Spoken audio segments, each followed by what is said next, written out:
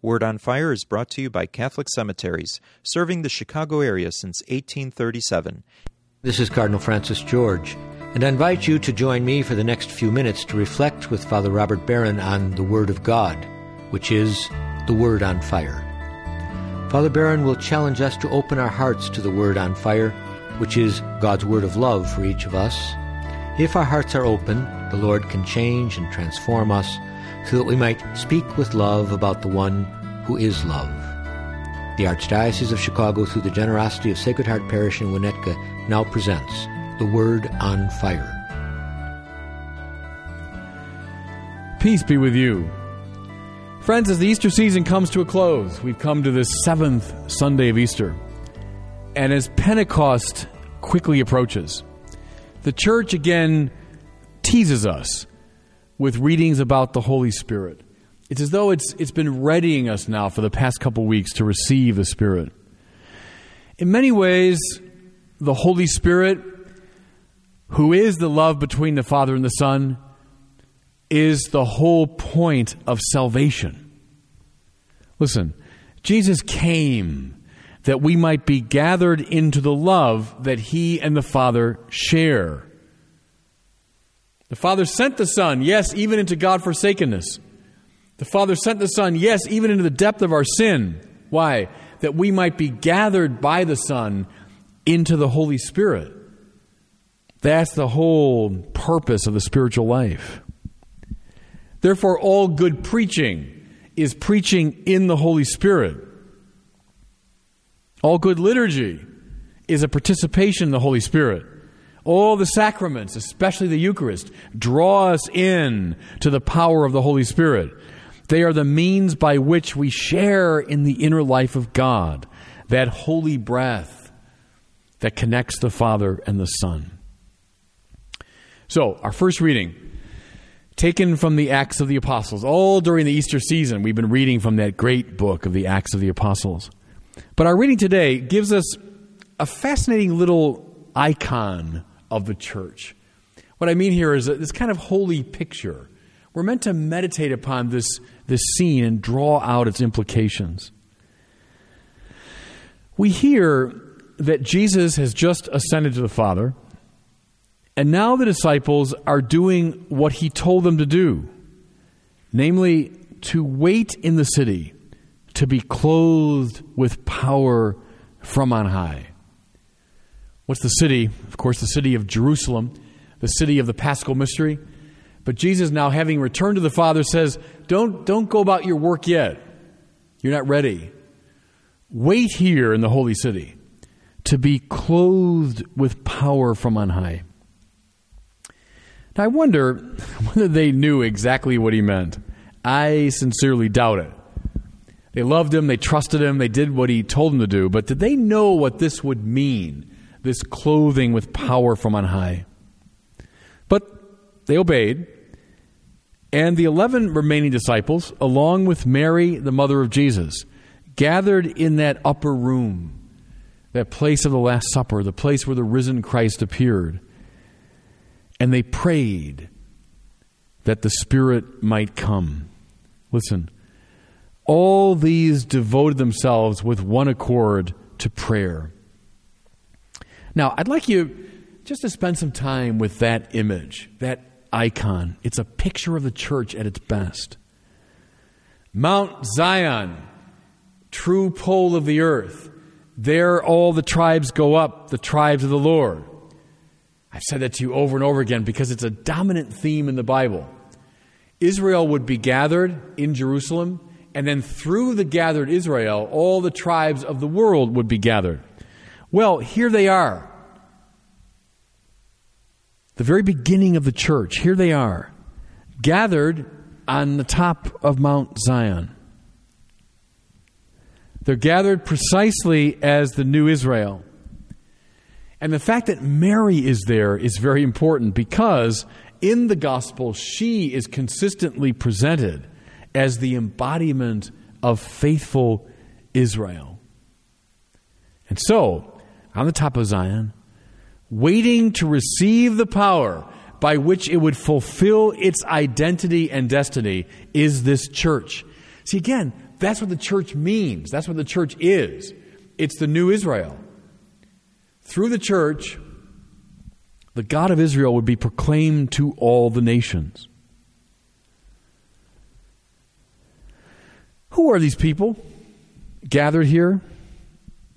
Oh, great saints. Oh, great sages. Not quite. Peter, who denied him 3 times. Matthew, who was for most of his life a notorious sinner.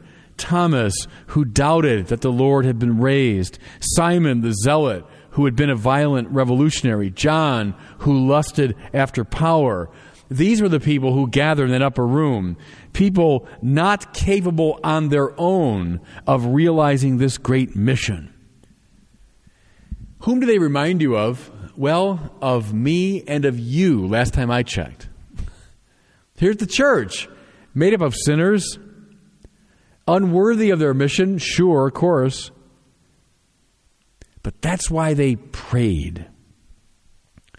That's why we have to pray.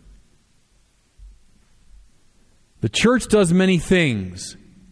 It teaches, preaches, does social outreach, community organizing, visiting of the sick and the homeless. It educates children, all kinds of things. But listen, none of these will be of one bit of value unless they are filled with the Holy Spirit.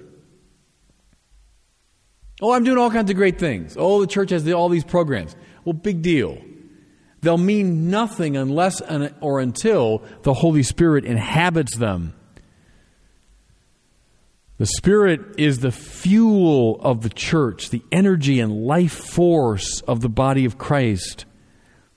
And listen, friends, we can't get it through heroic effort. You know, you can improve your golf swing through practice. You can become a better baseball player by habituation and by sheer force of will. You can become more adept at dancing or any other worldly enterprise through your own efforts. But you can't get the Holy Spirit that way. You can only get it by asking for it. And so the church at its primitive moment, at the earliest moment, is gathered precisely for that purpose, to pray for the Spirit.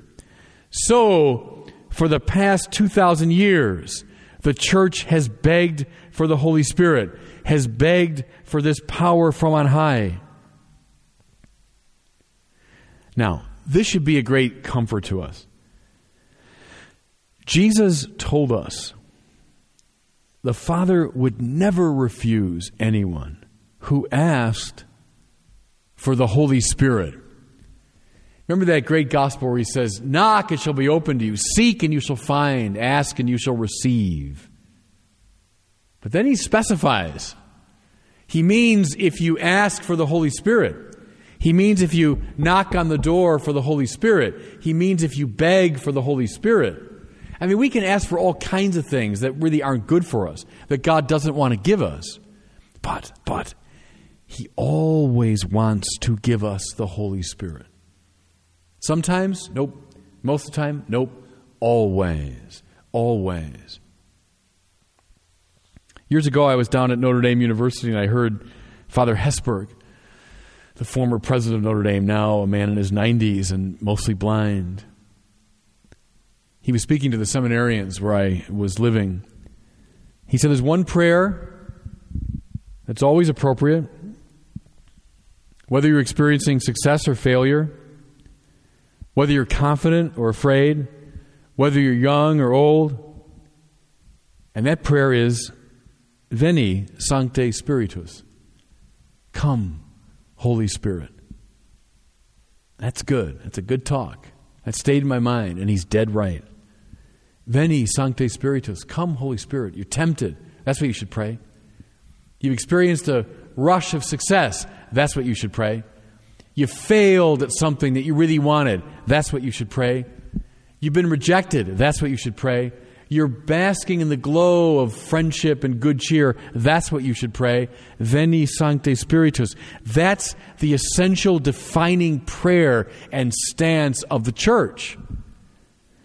We imitate even now what those apostles did in that upper room. Mind you, too, how important it is that they pray with Mary. How important it is that we pray with Mary. I mentioned all the blackguards and villains and sinners that were gathered there. Well, Mary's none of that. Mary's without sin, and therefore she's the great prototype of faithful Israel.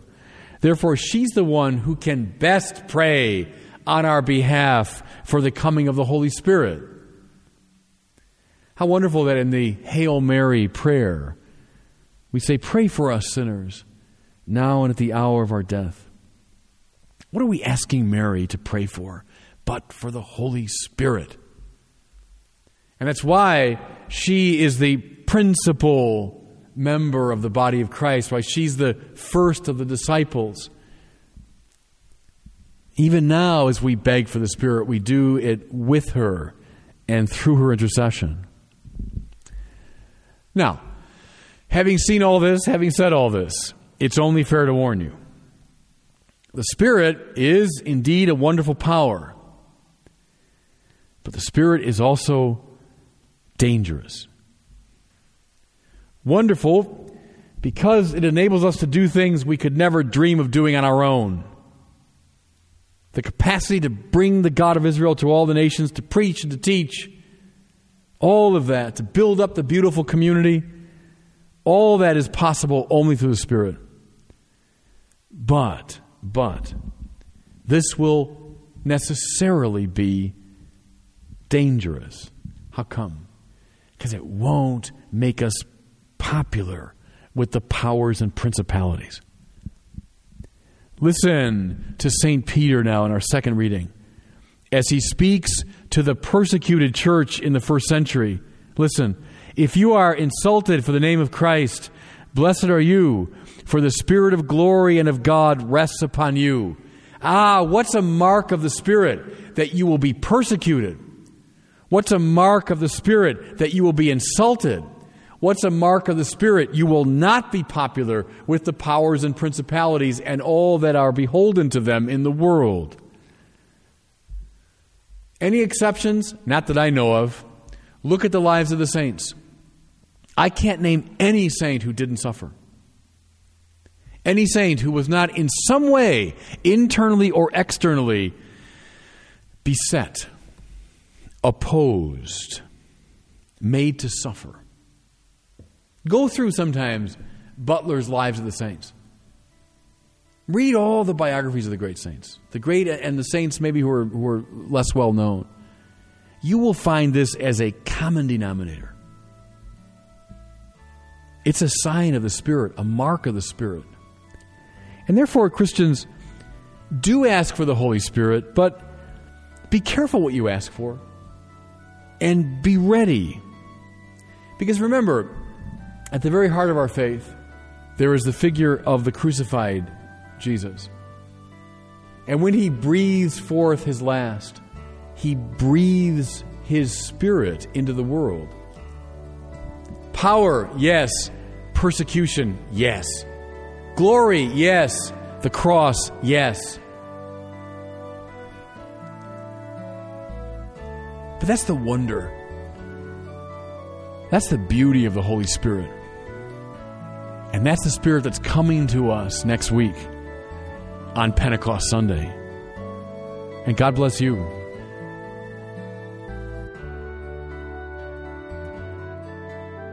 I hope that you were moved today by the Word on Fire. I pray that together we might become a people on fire with love for God and neighbor here in Chicago and wherever these words are heard. Until we join Father Barron again next week, I'm Cardinal Francis George. God bless you. The The cemetery ministry is a core ministry of our Catholic faith tied to the corporal works of mercy. Cardinal George says, "It's comforting to know that our Catholic cemeteries are caring for the remains of our loved ones awaiting the resurrection. There are 43 Archdiocese of Chicago cemeteries willing to help you during times of loss. Call 708-449-6100 for assistance. Catholic Cemeteries, serving the Catholic community since 1837.